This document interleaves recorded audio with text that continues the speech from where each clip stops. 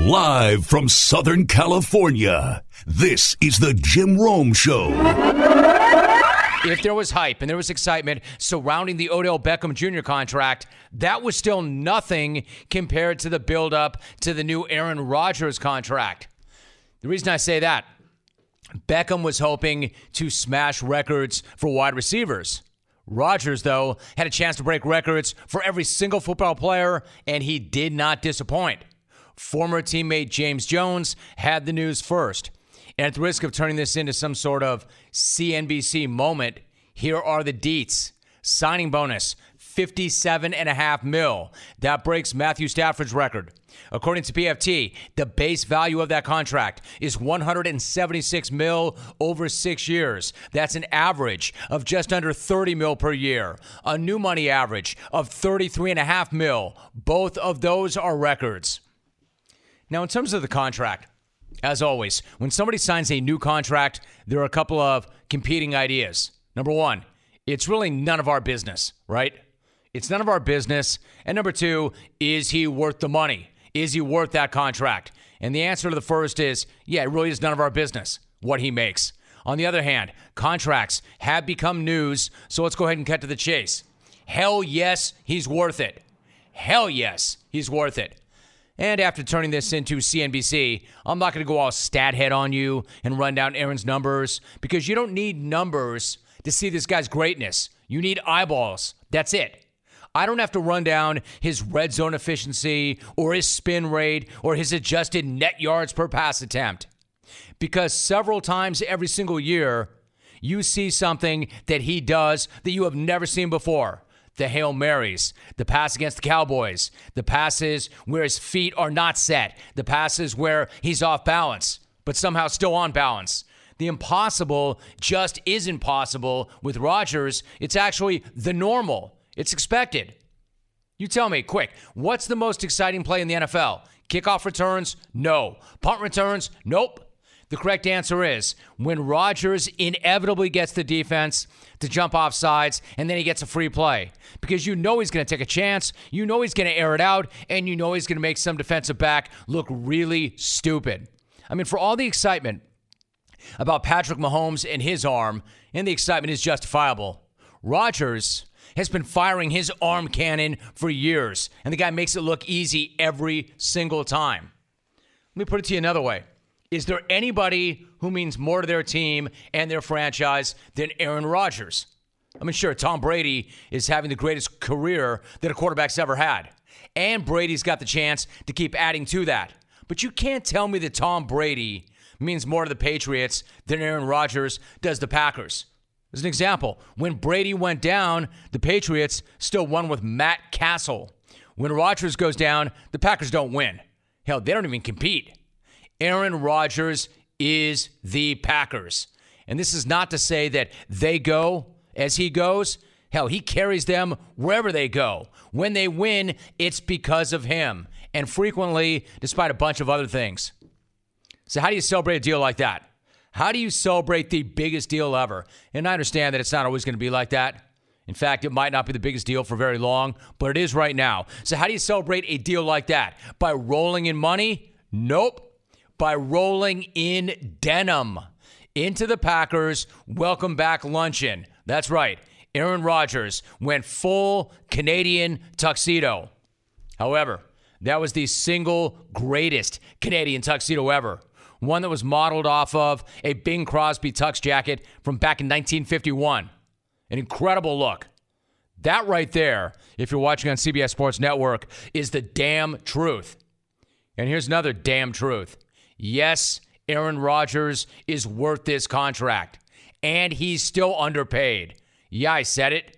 In a true free market, you know, like the one that most of us work in, where an employer can pay you anything and where there is no salary cap, Rodgers would make more than $30 million per year. He'd make 40, maybe 50. Maybe even more than that, because that's how much he means to an organization. If it were Jerry Jones or Stephen Ross, who could write a check for whatever they wanted to get Rodgers, where would they stop? I guarantee it would not be at $30 million. I know that. Wisco, what's cracking? We are joined by head coach Jonathan Smith. Jonathan, it's so good to have you on. Good morning. How are you? Jim, I'm doing great. Appreciate being on. It is great to have you on. Listen, before we talk about this weekend and this season, we got to go back. I always love a guy who's got a good SoCal background. You're from Southern California. You went to Glendora High School. So first things first, what was life like for you growing up here? Oh, it was great. You know, a bunch of friends and Dodger games and Laker games. And shoot, even growing up listening to you on local radio. And still got a bunch of family down there. Enjoy it when I can get back when I can. All right, I like it. So you said pretty early on that you had a plan. Quote, it would be to get a degree, play on a team, and coach high school football and teach history. That was the blueprint. So when did you first get the idea, and what was it about college football, or I should say coaching football, that made you want to dedicate your life to it? Well, I've always enjoyed the strategy and the camaraderie of such a big team. You know, I think it's an ultimate team sport. And so getting around it, you know, I like the strategy, the competition, and really cool, but then came and played college football. And I knew from that moment of college football, like I want to be around it my whole life. And so it's worked out to be able to do that. And now interact with guys 18 to 22, compete on huge stages, and do it as a group. Oregon State head football coach Jonathan Smith joining us. They've got Ohio State this weekend. You know, even your teammates back in high school talk about you as a quarterback and the fact that there'd be situations where you'd have to drive the team 80 yards for a TD, but you were always really, really calm. You'd be in the huddle talking about post-game dinners. How were you able to get into that place mentally in the biggest moments? You know, I think that, again, we're just trying to make it fun, and you're playing with a bunch of your buddies. And so some of those tighter moments, I think sometimes it's good to lessen the magnitude of it and bring it back to real life like you're doing it with your friends and your buddies. And so we would pop off a little bit in the huddle. Jonathan Smith joining us. Now listen, you had this plan, but there were a lot of different ways you could have approached that plan. But your plan was to go to the biggest college football program you could get to and walk on, so you end up going to Oregon State. What was it about Oregon State, and why did you want to go to a huge program? Why was that part of the plan? You know, I think that I was ready to, you know, take a shot at the largest level I could get to. We were recruited by some smaller schools, but the Pac-12 conference and Pac-10 at the time, this was an opportunity to get in that league. I didn't know a ton about Oregon State growing up, but then got in on a little visit, came up and saw the place and wanted to take a swing at it. Mike Riley's the head coach at the time, felt like he was genuinely giving me an opportunity to compete and possibly play down the road, and it just felt right. Oregon State head coach Jonathan Smith joins us. I'm glad you mentioned Mike Riley because he said that his first conversation with you was about coaching, that you were already preparing to be a coach, that in your free time you'd be reading books on coaching and leadership. So as you think back to that time, who were some of the coaches and leaders that you read about, and what was your biggest takeaway at that point?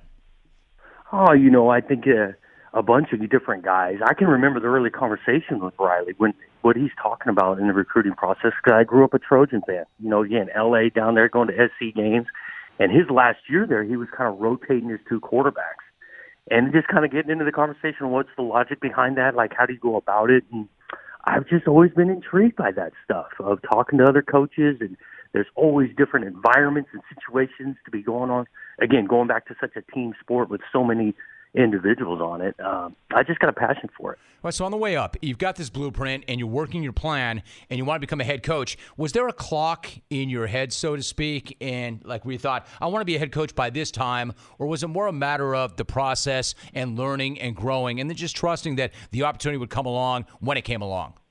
Yeah, it totally trust in it. I didn't again, I've been at some great places and being an offensive coordinator a couple spots, and I really enjoyed that. So I didn't have any type of timetable of I have to be a head coach by this point. To be honest with you, I was at Washington the last 4 years. We were having a great time. We were winning some games, working with some great people.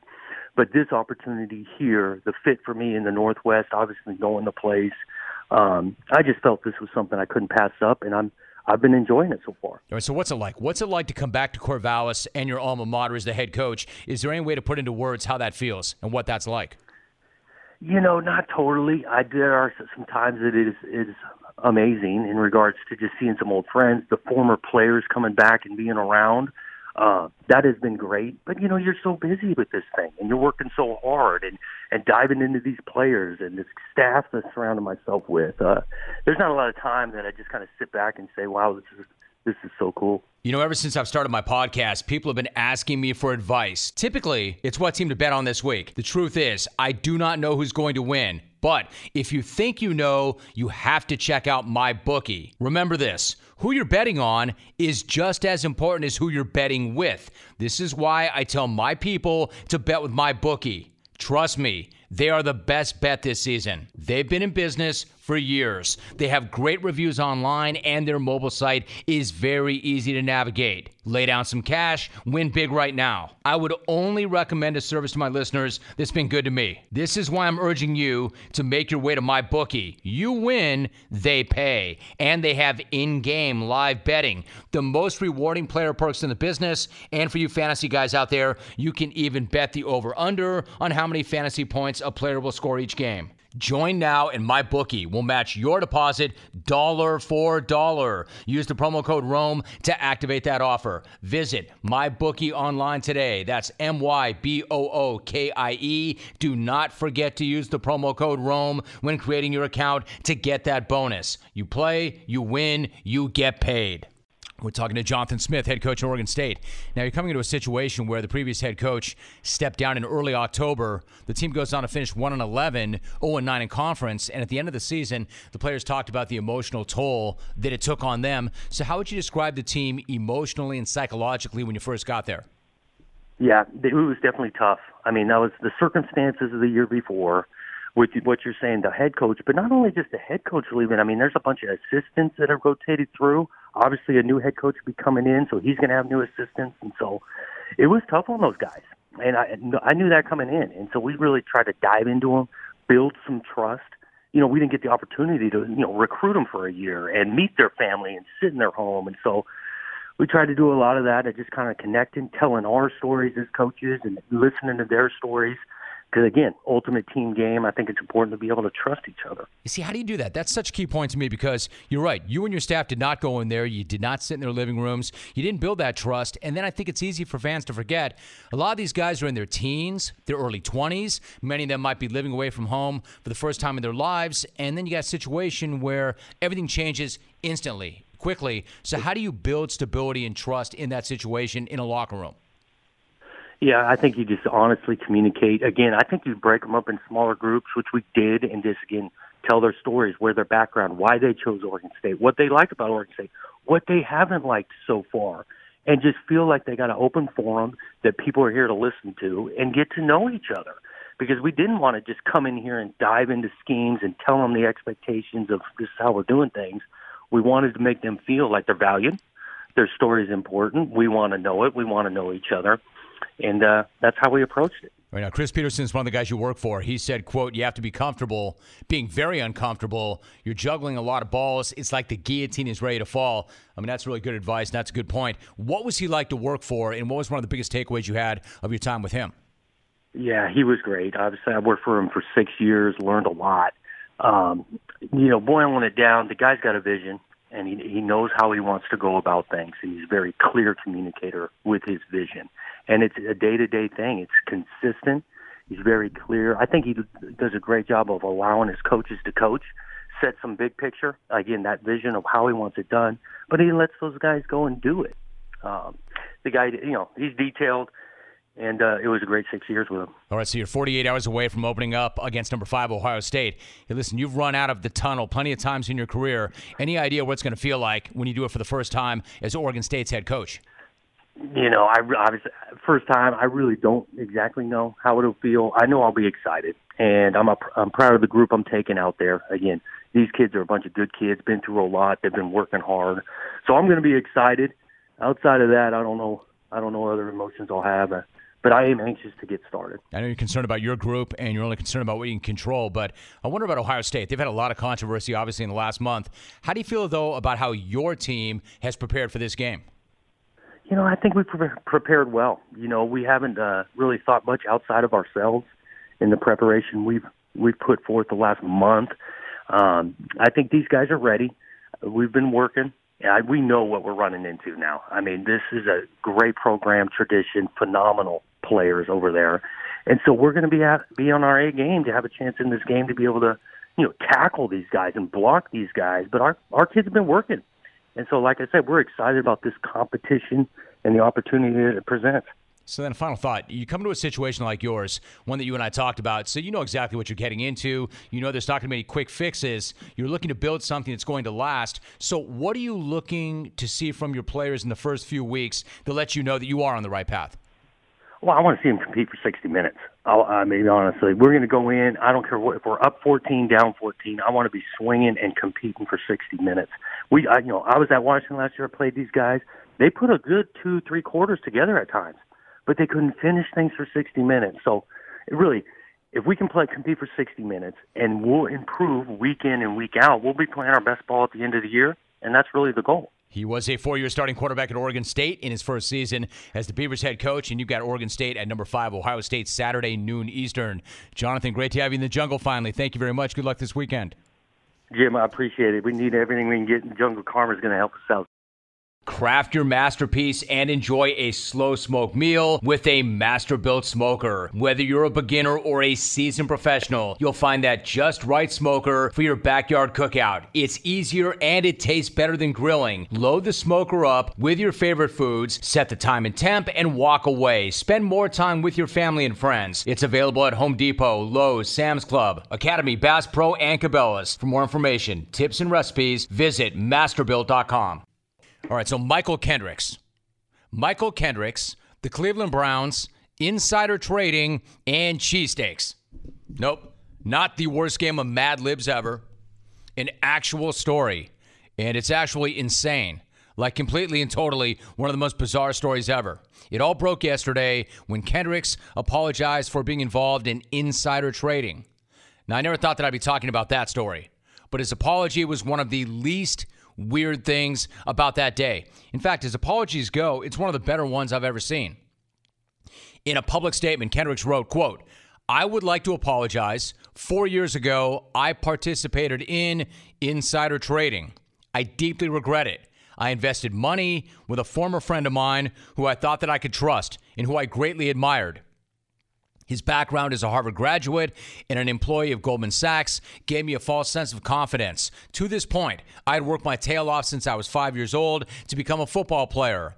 I was drawn in by the allure of being more than just a football player. While I didn't fully understand all of the details of the illegal trades, I knew it was wrong, and I wholeheartedly regret my actions." And he went on to say that he has fully cooperated with authorities, apologized to his coaches, the owners, teammates, the NFL, and fans, and his family, quote, "who I failed in this," end quote. Now, that's how you apologize. Are you paying attention, Herb? This is how you apologize. He admitted that what he did was wrong. He admitted that he knew it was wrong. He admitted that he let people down. Now, maybe he was doing this in the hopes of leniency. Maybe he did so to mitigate the punishment that he knows is coming or is coming. But again, as apologies go, that one is strong. So exactly what did he do? Now, if you thought that talking about Aaron Rodgers' new contract had a CNBC feel to it, brace yourself because I'm about to get all mad money on it. Federal authorities accuse Kendricks of working with former Goldman Sachs investment banker Damilare Sunoki in a series of insider trades. Along the way, now check this, Kendricks allegedly turned 80 grand into 1.2 mil. I mean, if somebody were to come to you and say, hey, if I had a way to turn 80 grand into over 1 mil, would you be interested in hearing about that? Probably so. A 1,500% return on his money. 1,500%. If you can get 5%, you're probably pretty happy, right? Anything over 5 with limited risk, you're probably pretty happy. This dude turned 1,500% and did it quickly. Nice work if you can get it, but you pretty much can't. And that's pretty much the point. Because according to authorities, Kendricks and Sunoki met at a party in 2013. And then in 2014, Kendricks opened up a brokerage account with 80 grand. They then proceeded to buy stock options on 4 companies, all of which this guy had insider information on because he was working with Goldman Sachs. So, in exchange for this ridiculous growth in his portfolio, Kendricks is alleged to have given the other guy roughly 10 grand in cash, tickets to Eagles games, and a trip to a music video shoot. This dude gets Kendricks a 1,500% return on his dough in almost no time whatsoever. And what does he get in return? 10 gur and an invite to a video shoot. What the hell? Yo, man. Thanks for turning my 80 grand into 1.2 mil. Man, you are my dude. You're my dude. Hey, here, let me chip you off this $25 gift card for Starbucks. Nah, dude, really, keep it. Keep it. It's the least I can do for you. It's the least I can do after everything you've done for me. And here's where it gets really good. Because some of their text exchanges were in code. And Sunoki referred to the kickbacks as bread. Like in this alleged message, quote, IDK. When next, I'm going to be able to see you, so try to have the bread if you can. The bread in NYC just isn't the same, and I really like my cheesesteaks with the stuff y'all have in Philly. End quote. There you have it. A great story, even better, because not only do you have an insider trading scheme with guys making crazy dough, but they're communicating in code, and the code is about cheesesteaks. I just wish that Kendricks had gone back and asked if he wanted those cheesesteaks from Gino Steaks or Pat's King of Steaks. But that wasn't the end of the excitement, because a few hours after this all came out, the Browns released Kendricks. You know, like, bam, have some. And the reason they did so is because GM John Dorsey, in a statement released by the team, said, quote, prior to signing Michael, we were informed that there was a financial situation that he had been involved in 2014. We were told Michael had fully cooperated with investigators as a victim.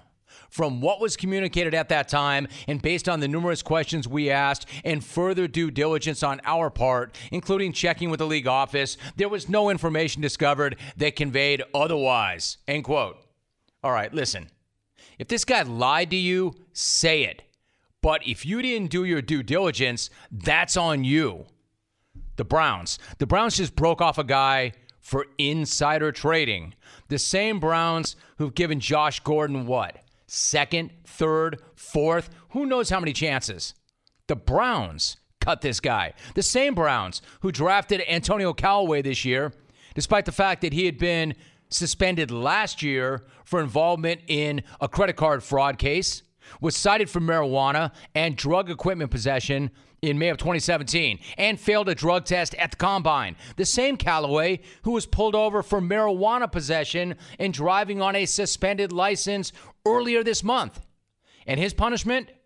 The team refused to take him out of a preseason game. So, and this is not a Browns thing exclusively. I mean, it's a Browns thing for sure, but not just a Browns thing. It's an NFL thing. Hit a woman, take a seat for a few games. Grope an Uber driver. Let's agree on 3 games and call it a day. Engage in insider trading. Get the hell out of here. Not in our league, criminal. Not in our league. I'm glad to see it, though. I'm glad to see it because for a minute, when I looked at the Browns, I thought that was a team that would tolerate anything. But I was wrong. They've got standards. If there's one thing the Cleveland Browns will not stand for, if there's one thing the Browns will not tolerate, and there's a line that you do not cross, that line is insider training. No engaging in financial malfeasance. Not on my watch. Not on Jimmy Haslam's watch. Haslam, the owner of the Browns. You know, the same Jimmy Haslam of Flying J truck stops, which has seen at least 17 former employees plead guilty or be convicted in a fraud scheme worth more than $56 million. Flying J agreed to pay $177 million in penalties and settlements. Hell, compared to that, Kendrick's crime is, well, cheesesteak money. Look, I'm not saying that insider trading is not a crime. Kendricks was greedy. He participated in something that he knew was wrong. It's not a victimless crime. It hurts the entire system and trust in the markets, but it's not a violent crime. Here's another thing. In white-collar crime, there's a lot of gray. I'm guessing there's a really good chance that at least one of you listening right now has participated in and may still be participating in something very similar. Hell, it would not surprise me to learn that one or more NFL owners have done something similar, and you would never know. Because aside from the really highly publicized cases like Martha Stewart and now Michael Kendricks, it goes unnoticed or it goes unpunished. Again, I'm not defending this guy. He was wrong. He admitted it quickly. So there's a chance. Because he admitted it quickly, there's a chance that he's guilty of more than we know. But what kind of a world are we living in where you can hit or grope a person and you get a timeout, but if you commit financial malfeasance, you're released in a matter of hours by an owner who's had more than his share of problems too? It's kind of rich, right? Everybody knows about the risks of driving drunk. You could get in a crash. People could get hurt or killed. But let's take a moment and look at some surprising statistics. Almost 29 people in the United States die every single day in alcohol-impaired vehicle crashes. That's one person every 50 minutes. Even though drunk driving fatalities have fallen by a third in the last 3 decades, drunk driving crashes still claim more than 10,000 lives every single year. Drunk driving can have a big impact on your wallet also. You could get arrested and incur huge legal expenses. You could possibly even lose your job. So what can you do to prevent drunk driving? Plan a safe ride home before you start drinking. Designate a sober driver or call a taxi. If someone you know has been drinking, take their keys and arrange for them to get a sober ride home. We all know the consequences of driving drunk, but one thing is for sure. You're wrong if you think it's no big deal. Drive sober or get pulled over. Jack Flaherty is my guest. Jack, really nice to have you on. Jim, good morning. How are you? Jim, how's it going? Good, Jack. How you doing? I'm doing great. Really good. Good. Listen, you're coming off a win on Tuesday. Let me start right there. You went 7 innings. You allowed just 1 run against Pittsburgh. So, Jack, how good does it feel to not only be pitching in the postseason race, but to be coming up huge the way you are right now? Man, it just feels good to go out there with these guys and be able to compete every day. Every time I go out there, I'm just trying to put the team in a position to win the game and make sure that when I come out of there, we got a chance to win it, no matter what's going on. But it's fun. Right now, every game matters, and every time we get a chance to go out there, we know that it's important. Right, now, listen, your preparation is already legendary. How much of what you're doing, Jack, every 5th day is about the work that you put in between your starts? And what kind of work do you do? And then how does that show up when you pitch on game day? I say all of it. I say all of it's from preparation. I think that where I'm at right now comes from the preparation in between starts, making sure that, I'm putting in the time to where I know that I'm ready. And that no matter what happens that 5th day, if let's say things go poorly that 5th day, I know I've put in all the time that I can to be ready to be able to have my team's back on that day. Just, I think that's where the prep work comes in, is just me trying to make sure I'm ready and that I know once I come out of that game, I had done everything that I possibly could to be ready for that day. Jack Flaherty, my guest. Now, because of how dominant you've been and how big of a role you're playing right now in getting the team back to the postseason, there's this kind of tricky discussion about how much to use you down the stretch. So let me ask you, how does your arm feel right now? And I feel great. You got no worries about it. Body feels great, but this is what we work for. This is what each and every one of us work for, is to be ready for times like this. No matter what the situation is, we work to be ready for a situation like this. We never worry about use down the stretch or nothing like that. We're just we prepare for this. Jack, I ran down some of your stats. I could keep doing it, but I don't need to run down the stats. I only need to mention the fact that Bob Gibson wanted to meet you. What was your reaction when you first heard that? And hearing that was special. I think I had maybe talked to him for 5 minutes, maybe in the previous year, just running into him. But at that point, I had somebody mention it to me, and I was like, I knew he was around that day, but I didn't see him. And I saw on one of the monitors that he was sitting in the dugout, and I just said, whatever else I got to do right now is not as important as running outside and talking to that guy. So I just got dressed, jumped at the opportunity, ran outside, got the 10, 15 minutes that I could get with him, and just really jumped at the opportunity. That's something special when, you get somebody like that who says, hey, yeah, I'd really like some time with you.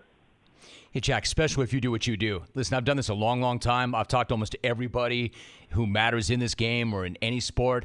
The first time I met Bob Gibson, you have to understand, this guy is so different. He has got such amazing presence. And I would imagine even for you and what you do, this guy is really, really intimidating. It's one thing for Bob Gibson to say, hey, I'd like to meet you. Quite another for Bob Gibson to say, I know who you are. I've been watching you. This is one of the greatest to ever do it. And he's saying, I know who you are and I've been watching you. What was it like to hear that from him?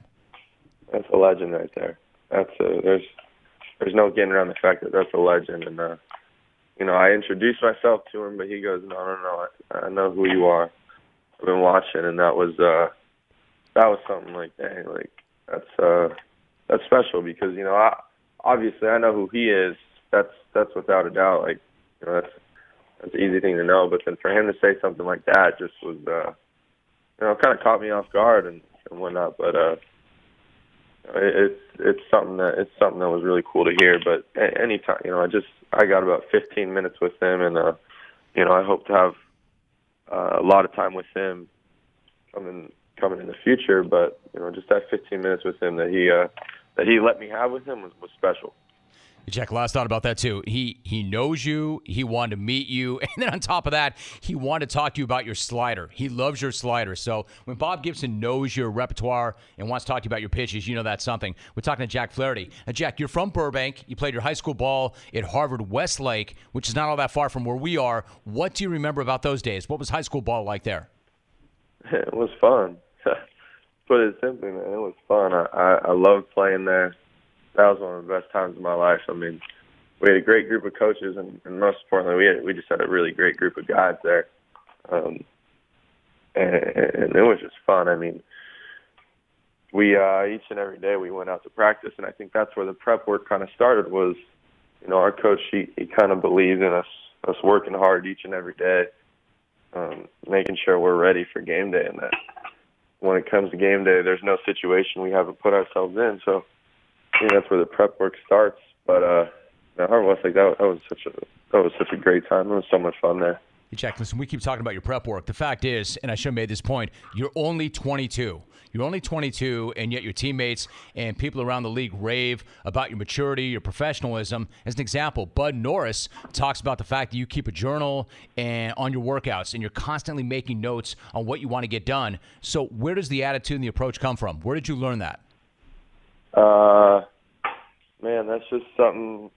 It was kind of after my 2016 season where I was in high A, and I really struggled to be consistent.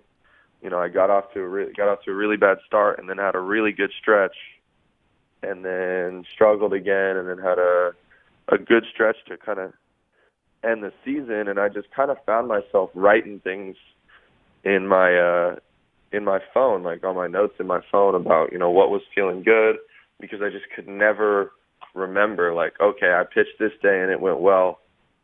What felt good on that day? And I could never remember, so I was like, yeah, I need to write this stuff down just so I can kind of remember what felt good, what I was thinking that day, what I did. And I think that's kind of where it started.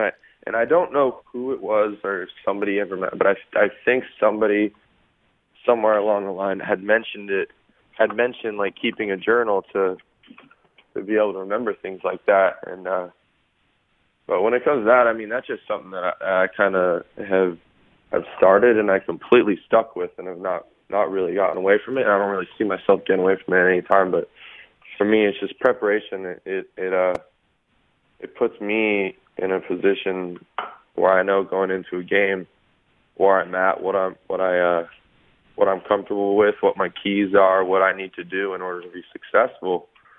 And if I'm able to go out and do that, then most of the time good things are going to happen. But if they don't, I know I've done everything that I possibly could to be ready for that fifth day. And just to put it all out there. And that's one thing that Gibson told me, was that I asked him, he's going 9 every time out, and he said, I'm just giving it all. I'm putting everything out there. When I come off the mound, I'm not leaving anything out there. There's no saving energy. There's no conserving or nothing. It's just leave it all out there, and then, most time good things are going to happen. Cardinals pitcher Jack Flaherty joining us for another moment. Hey, Jack, not to get too local with it, but since I grew up in Southern California and played Little League baseball, I've got a couple of sons that play baseball. I got to know, man, where did you play Little League ball, and did you play travel ball growing up here? Of course you had to. Sherman Oaks Little League. Oh, dude! Me too. Where it all started. Me too. Sherman Oaks Little League. Fact. Yeah. I think you are the only big leaguer I've ever spoken to that played at Sherman Oaks Little League. I love that, man. What was that like? Man, that was I met some of my best friends growing up, and still to this day, best friends with some of those guys that I played with. Started with the same group of guys from when I was 7. I think I was 6 or 7 years old. I mean, grew up, started Little League there, and then first tournament I ever played in, I think, was Memorial Day weekend. And it's funny. My mom always tells the story. She says, I had no idea what I was getting into, because once that tournament happened and we played that weekend, there was no other weekend for the next, however many years, 10 years, where she was free. We laugh about that all the time. You're right. Yeah, parents. You never know what you're getting into. And I give her absolutely all the credit in the world. But, Sherman Oaks was God, dude, that was a fun place to be. Jack, that is so awesome. Here in Southern California, like Encino Little League is a good league. West Hills out in the Valley is a good league. But Sherman Oaks, man, I can remember even as a kid when I played like Dick Amberg, not to date myself, and I'm much older than you, but Dick Amberg would come because his kid played in the league. Frank Robinson's kid played the league one year. Now, I don't have that same experience as you. I didn't play in some tournament and move on to much greater things. I am so hyped and so pumped that you played Sherman Oaks Little League. That is the best. Yes. That is Sherman the Oaks best. is the best place to be at. Well, not only that, just so we're clear about this, in your bio on your Twitter feed, you've got 818 forever. Did you keep your 818 phone number? Are you still repping that? Still always 818. Always remember where you came from. 818 forever. Jack Flaherty, man, off to an amazing start, having a great first year. Jack, couldn't appreciate you anymore, and I am hyped, not only for this conversation and for your success, but the fact that it all started at Sherman Oaks Little League. That is the best. I'm pumped. Thank you, Jim. I appreciate it. Staybill wants you to stay ready so you don't have to get ready. Hurricane season is underway across most of the country, bringing extreme wind and rain with little to no warning. It is critical then to make sure your generators, power washers, chainsaws, John boats, and other emergency equipment are ready to use when you need them most. Whether you live in a high-impact area or not, planning in advance is a critical step in hurricane preparedness. Staybill, America's #1 fuel stabilizer and ethanol treatment, making sure your equipment starts when you need it the most. Very bizarre and graphic, all right? I'll put it out there. It's 2018, so there's an app for literally everything. Everything. Whatever you need, whatever you want, there is an app for it. And, there are like millions of apps on all operating systems. So, as an example, if you're a dog owner looking for somebody to help you out with your mutt, you can always pull up the WAG app and get dog walking or dog sitting from supposed vetted dog lovers, right? People love their dogs. Love their dogs more than they love anything. You wouldn't want somebody coming near your dog that you didn't know unless you knew that they love dogs. It's been vetted, right? All right, so former Olympic swimmer and two-time gold medalist Cleet Keller is a WAG user, or I should say was a WAG user, because I'm not so sure my man is going to trust the care of his best friend Jimbo to anybody ever again, especially WAG. Not after what he told Fox 21 News in Colorado Springs. He said that he hired a female dog sitter from WAG. Take it away. He came home around 1 a.m. and he noticed 2 men without their shirts on sitting on this couch. This is what he says he saw next. There was an open bottle of personal lubricant and a camcorder on the end table. So it's pretty self-explanatory what was going on. Whoa, wait, what? What the hell kind of dog sitting service or dog sitting session is this? Did you hear what that two-time Olympian No. Check that. That two-time gold medalist just said, what the hell kind of a dog-sitting session is this? Alvin, so I'm clear. Can you roll that back one more time? He came home around 1 a.m. and he noticed two men without their shirts on sitting on this couch. This is what he says he saw next. There was an open bottle of personal lubricant and a camcorder on the end table. So it's pretty self-explanatory what was going on. Two dudes on his couch, shirtless, an open container of lubricant, and a camcorder at 1 o'clock in the morning. To his point, it was pretty obvious what was going on. Now remember, he did hire a female dog sitter. So where was she? We know the two dudes were there. Where was she? According to Keller, she was in the shower at 1 o'clock in the morning. Here's where this thing goes from really creepy and really gross to incredible and unbelievable. The local news got the dog sitter to go on record. Like, she agreed to do that. She agreed to talk about what happened. And you will not believe her side of the story. But to be completely honest, I didn't have WD-40 and my keys were stuck in my car, so I ended up grabbing what I had in my car from things that, I do in my personal time, and I didn't think to put it back in my car. But just so I'm clear on this, she just went on record, on tape, and said that her keys were jammed in her car and she did not have her WD-40. So she grabbed something that she uses in her personal time, the lube, and then didn't think to put the lube back in the car. It's an amazing story. If your keys are jammed in your car, then why is the lube getting from the car to the house? Did you park in the living room, right? And furthermore, who's driving around with lube? And who's using it to get their keys back? And what about the two shirtless dudes who were hanging on the couch? And what about my man Keller, decorated Olympian, two-time gold medalist? Is he buying any of this at all? Cleet says that wasn't it, though. His sheets were also dirty, and as he looked closer, There's also what I can only assume are bodily fluids on the couch. It's probably a pretty good assumption, Cleet. This is all part of a news report, all right? So I'm not digging too hard for this. This is on record. Hey, Cleet, my man, your life, your house, your thing. Burn it all. Burn it all. In fact, Cleet, check that. You grab Jimbo and you get the hell out of there. You call an agent. You list your house. You ever hear those stories about something really tragic that happens in a house?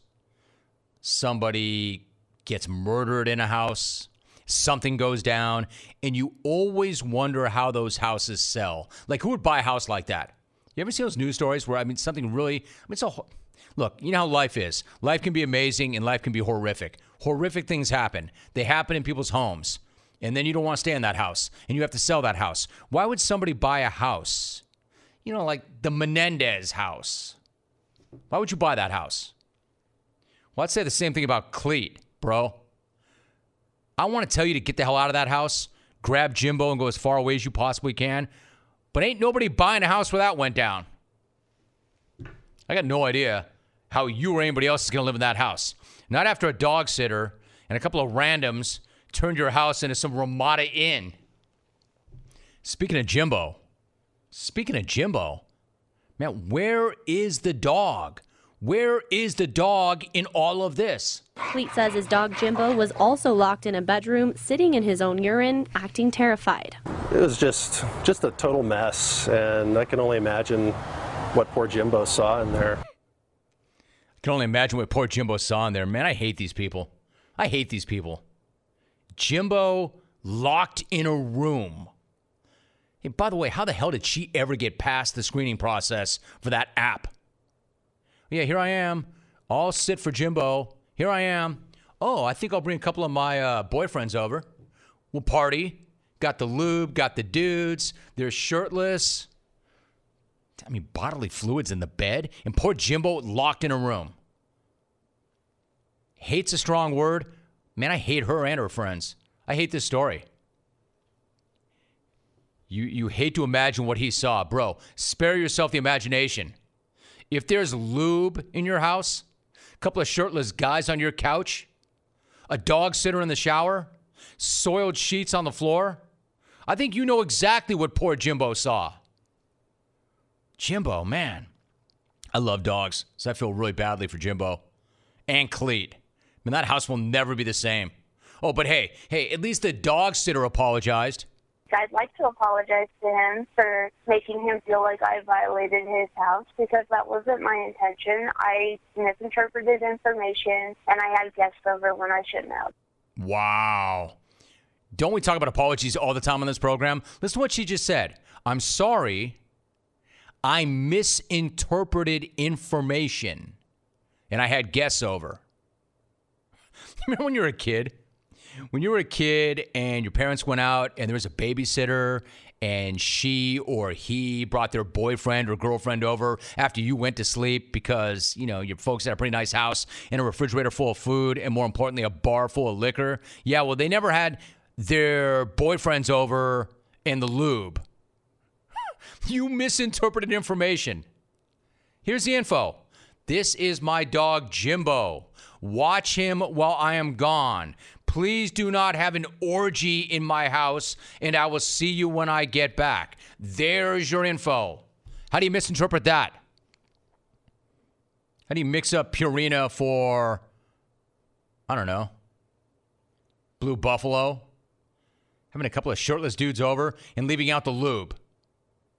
Hey, how about this? How about not having two shirtless dudes over, and how about not bringing lube? How about you just watch the dog? And that apology should be in the form of a dry cleaning bill and a new couch for the next homeowner. Like I said, Cleet's got to get out of there. Dude's got to get out of there because now he lives in a brothel. For what it's worth, WAG suspended the dog sitter and is launching an investigation. Yeah, that investigation will take about 5 seconds. Cleet, brother, you are a decorated Olympian, a great Olympian, a 2-time gold medalist. Come to L.A., Cleet. Come to L.A. Dogs here are treated better than people here. You can bring them everywhere. Then you will not have to leave your pile of bricks to somebody to use like it's a cheap motel. Pour out some dog treats for Jimbo clones. And if I were you, I'd delete that WAG app. I'm sorry. I'm not here to take money off their table or to discourage you from using their app, but just delete it. Man, that's a horrible story. One person can ruin it for everybody, especially if that one person is her. We are joined by Bud Black. Bud, it's so great to have you back. Good morning, Bud. How are you? Jim, I'm well. Great to be on. Bud, it's great to have you on, and I'm glad you're doing well, and the team looks great. Listen, late August, almost September, you're right in the middle of everything. You're coming off a 3-2 win over the Angels on Tuesday. Every win is important throughout the course of the year, obviously, but Bud, how much more special are those late one-run wins in August when you're in the middle of a postseason race? Those are big. They give you a great deal of momentum and confidence, going into the next day. When you win those hard ones, and every game's hard as we get here into September, but the close ones, because you're on the edge, every single pitch from about the 6th inning on, and to come through, I mean, it just gives you a great feeling when you walk in that clubhouse and you're giving high fives. It's what September's all about, man. And, we feel as though we're in a good spot. We're confident about where we are. A lot of guys went through it last year. We added some more guys who've been through it. So should be fun, man. I know the Dodgers, Diamondbacks, the wild card stuff is all real, but we're ready. You laid that out perfectly. Bud Black, my guest. About one more thing. I mean, that win came after a tough loss to St. Louis and one of the Angels. And I know you've talked a lot about the emotions this time of year, but what did it show you in terms of that group's emotional toughness and grit that they could bounce back after some tough losses and turn it around that quickly? Yeah, I mean, that's our group. I think that, early in the year, the first half, we lost a lot of tough ones and didn't win a lot of close ones. Sort of went the other way for a period of time, and then it sort of swung here in the second half where, we're winning those games that, the extra innings or the come from behind wins. We're getting those done here in the second half, so that's a good sign. But, our group pretty level-headed. LeMahieu, Blackman, Arenado, Story, Gonzalez. The veteran position players, they get it. They understand the turn the page theory. Can't get too high or too low. So, they sort of set the tone for the rest of the group. And, the young pitching, man, they're hanging in there, and they're doing their thing. And our veteran bullpen, I think, is going to have a really good month.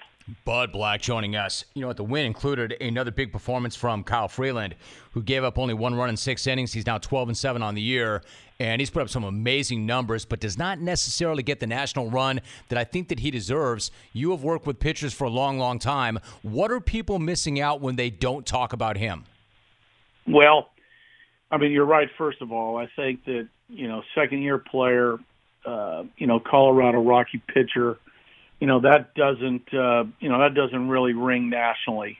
So with Kyle, he's sort of done it under the radar, obviously, but he was in the conversation, talking to other managers and coaches right around the All-Star break about being an All-Star. What he's done at home, as much as our hitters get bashed a little bit for their home road splits, he's pitching great in Coors Field, and he's pitching great on the road. I think he's in the, at least the top 10 in the ERA, maybe top 6. I haven't looked at it, the last day or two. But, there's a guy that just, he competes as good as anybody I've seen, great intensity. And what I like from last year to this year is, more poise. Last year, a young guy with a big arm, came out firing, more of a thrower than a pitcher. But in a short period of time, this guy's pitching, changing speeds, using his secondary pitches behind the count, locating the fastball, realizing the big moment when he has to make a pitch, and he's making it. So, a lot of good stuff going on with Freeland. Rockies manager Bud Black joining us. But I had Matt Holliday on the show last week, and that was after he made his return to the team. Knowing what he means to the fans and to the organization, man, how good did it feel to have him back with the club? Great reunion, for sure. It's been in the works for about – going back to, the middle of the summer where, Matt and our general manager got together and talked about the possibility of Matt, making a late run here with us. And, it worked out that Matt, wanted to come back, and we looked at our club and the need for, a right-handed bat, a presence, on the bench when he doesn't start, just the big physical guy there it's been through it with one swing, can do some damage. We didn't have that guy. And now with Matt aboard, that he wanted to come back and serve a certain role for us, it's awesome. He's been down this path of pennant race baseball. He's won a World Series. He's been on good teams. He's got great leadership skills. So it all adds up, man. But I'm looking forward to it. He had a big homer the other night against the Cardinals. He's got a couple knocks against left-handed starters. You could see him in there, getting 3 at-bats and staying current. But, he's a great presence. And, my gut is that there's going to be some big swings from Matt that's going to help us win. We're talking to Bud Black. Something else, Bud, I would say. You covered it. But when I spoke to him last week, and I've been talking to him my entire career, or his entire career, or both of our entire careers, man, I've just never heard the guy so excited and so pumped up and so enthusiastic. He's got a very different perspective, one that you can only have if you've played as long as he has and been through what he's been through. That presence in the clubhouse has got to be so big for you right now, the thing that he brings to it. No doubt.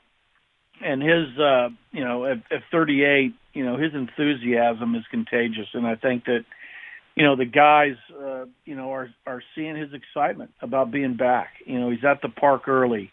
He's talking about the opposing pitcher. He's talking about baseball. All the things from my chair and the coach's chair that he adds is such good stuff. And I'm pumped for him. I think that, his family was in over the weekend. His brother, his dad. He's a great family man. His boys are around. I think everybody's engaged in here with Matt the last month. The fans were big when he came to the plate a couple times there in Coors Field, and I can see it only growing. So, man, I'm happy for him. He's pumped. It's a great reunion. And like I said, I think the Rocky faithful are excited to have Matt back. We're talking to Bud Black for a few more moments. You know, Bud, you mentioned some of your vets, and you and I have gone through this conversation. I think this is the longest I've ever talked to you without bringing up Nolan Arenado, and it's not just him. I mean, it's him, it's Charlie Blackmon, it's Trevor Story, who you mentioned. This list goes on and on. Do you feel like after the playoff run last year, this group is ready to take the next step this season? Yeah, I think so. You know, that group hadn't been through it before with the exception of a young Cargo. But, you know, Nolan, DJ, Charlie, Trevor, you know, that group hadn't been through it. You know, the original Rockies, our younger pitchers who were developed through our system hadn't been through that. So I know last year they were super excited to go through the race and get in the wild card game. This year, the expectation is more. It really is. I think that you know where we are and looking around in the locker room, in the clubhouse, you know, they see the potential that, you know, we can match up with the Dodgers, we can match up with the Cubs, the Diamondbacks, the Braves. You know, we're a good team and we can play with anybody. So the expectation and the goal is to, you know, get it done. It's going to be hard. And there's no doubt about it because other teams, you know, have the same goal. But, you know, our guys feel good about who they are. You know, Bud, one last thought. There's been a lot of talk about that bullpen this year. And maybe it hasn't been quite what many thought that it would be or hoped it would be. You would know better than anybody else. How does that group look to you right now? And what kind of thoughts do you have about that? You know, about 3 weeks ago, I sensed that, you know, it was starting to come, you know, together. You know, as a group. And I think going through this next month, it's going to be critical. You know, Davis has been pretty solid all year. There's been a couple hiccups like all closers, but he's still leading the National League in saves. All the internal numbers are good. Ottavino had a hiccup the other day, but he's been great all year. You know, getting O from Toronto, Son Juan, he's a big help. McGee's better. You know, we need Shaw and we need Russin. This last month because Brian Shaw's been there.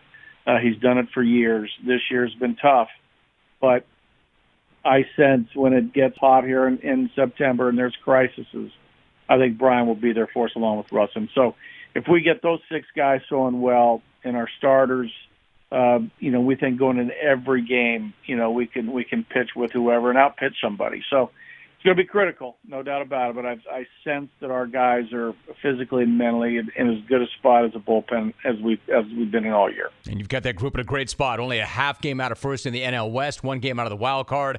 Colorado is at San Diego tonight. Their skipper, Bud Black, my guest. Buddy, I appreciate you. You know that. Thanks so much for coming on, Bud. Great to have you. Great to get caught up, and good luck with everything, Bud. Jim, always a pleasure. Loved watching you over the years, obviously, and, man, one thing that I love those guys who pass the test of time, and you've done it, pal. Good going. Mike in Indy. Mikey De La Creme. Hey, Mike, what's up? Hey, not much, Rome. It's good to be back again. I know Bodie's my guy, but let's make sure to keep this smoker thing merit-based. And if he really loved you, Jim, wouldn't he at least put a little bit of a call together for you? Speaking of merit-based, as I'm approaching 6,000 followers on Twitter, I think I'm ready to follow my sixth person. I've kept my follow list to 5 so far, you, Alvy, Whelan, Stu, and KB. So naturally the new producers and the crew want to follow, but I'm not going to just open the floodgates on this thing. It's going to be a merit-based assessment to see who deserves it more between Hawk and Arnold, so my follower ratio doesn't get out of whack. Both of these guys have been pandering for a follow on a daily basis. They'll both hit me up around 2:55 Eastern like clockwork, pandering for a follow. Going forward, I'll be assessing their show contributions and Twitter contributions, so make sure to put your best feet forward, fellas. May the best man win, or in this case, the least worst. Wore irate Craig using a master-built smoker as a sauna, and I'm out. Tanner in St. Augustine. Hey, Tanner, what's up? How are you? Jim, thank you. Thank you for the Vine. And Hawk, thank you as well. You know, waiting in the call queue for a chance to get on air is kind of like sitting on ice in Green Bay, waiting for that sturgeon to swim by. You got to be patient. You can feel me, Platchkey.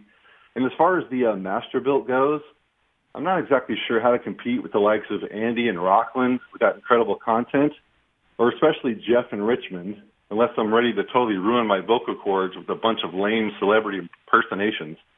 What a spaz. Me, Jim, I just have a couple of quick takes. Going to try not to suck like Baylor. First off, Jerry Jones. Listen, I know you bought your way into the Hall of Fame, but for the last time, please just leave football alone. The only weirder science than your player safety proposal of 18 games, whether you want to admit it or not, is the work you had done on your grill. I know the clones liked you a lot better back in the day when all you did was host that HBO series, Tales from the Crypt. But personally, I thought your best work was when you toured with Jeff Dunham. I kill you. Now, that was a funny bit, unlike that circus you run in Dallas. And, Jim, congrats on the podcast anniversary. Now, that's good content. Clones, if you haven't already, you must give it a listen. Speaking of the podcast, I want to take this opportunity, if I can, to take a quick swing at some of the lower-hanging jungle fruit. Yes, That's not a good call. No. You don't like that call. I don't like that call. Not a very good call. Dan Lesks tweets, Tanner should have sent you a smoker after that call.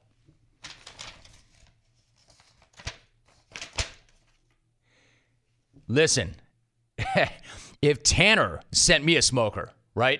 And Denless has got a pretty good point. However, if you all had to send me a smoker after every bad call, there are not enough smokers on this planet to make that work. Man, what a great deal that would be. There's not enough real estate in California for me to house all those smokers. Come on. They'd be stacked to the moon. Good night now! We've got all the news right here. I'm gonna stop you right there. I see you about to settle on a day-old donut for breakfast. Well, this is a chick intervention. Because McChicken biscuits and Chicken McGriddles are now at McDonald's. So just hit that drive-thru and change your life. For breakfast, you got this. Wake up breakfast. Say good morning to McChicken for breakfast. Right now at your local McDonald's, you can mix and match 2 Chicken McGriddles or McChicken biscuits for just $3. Price and participation may vary at participating McDonald's for a limited time.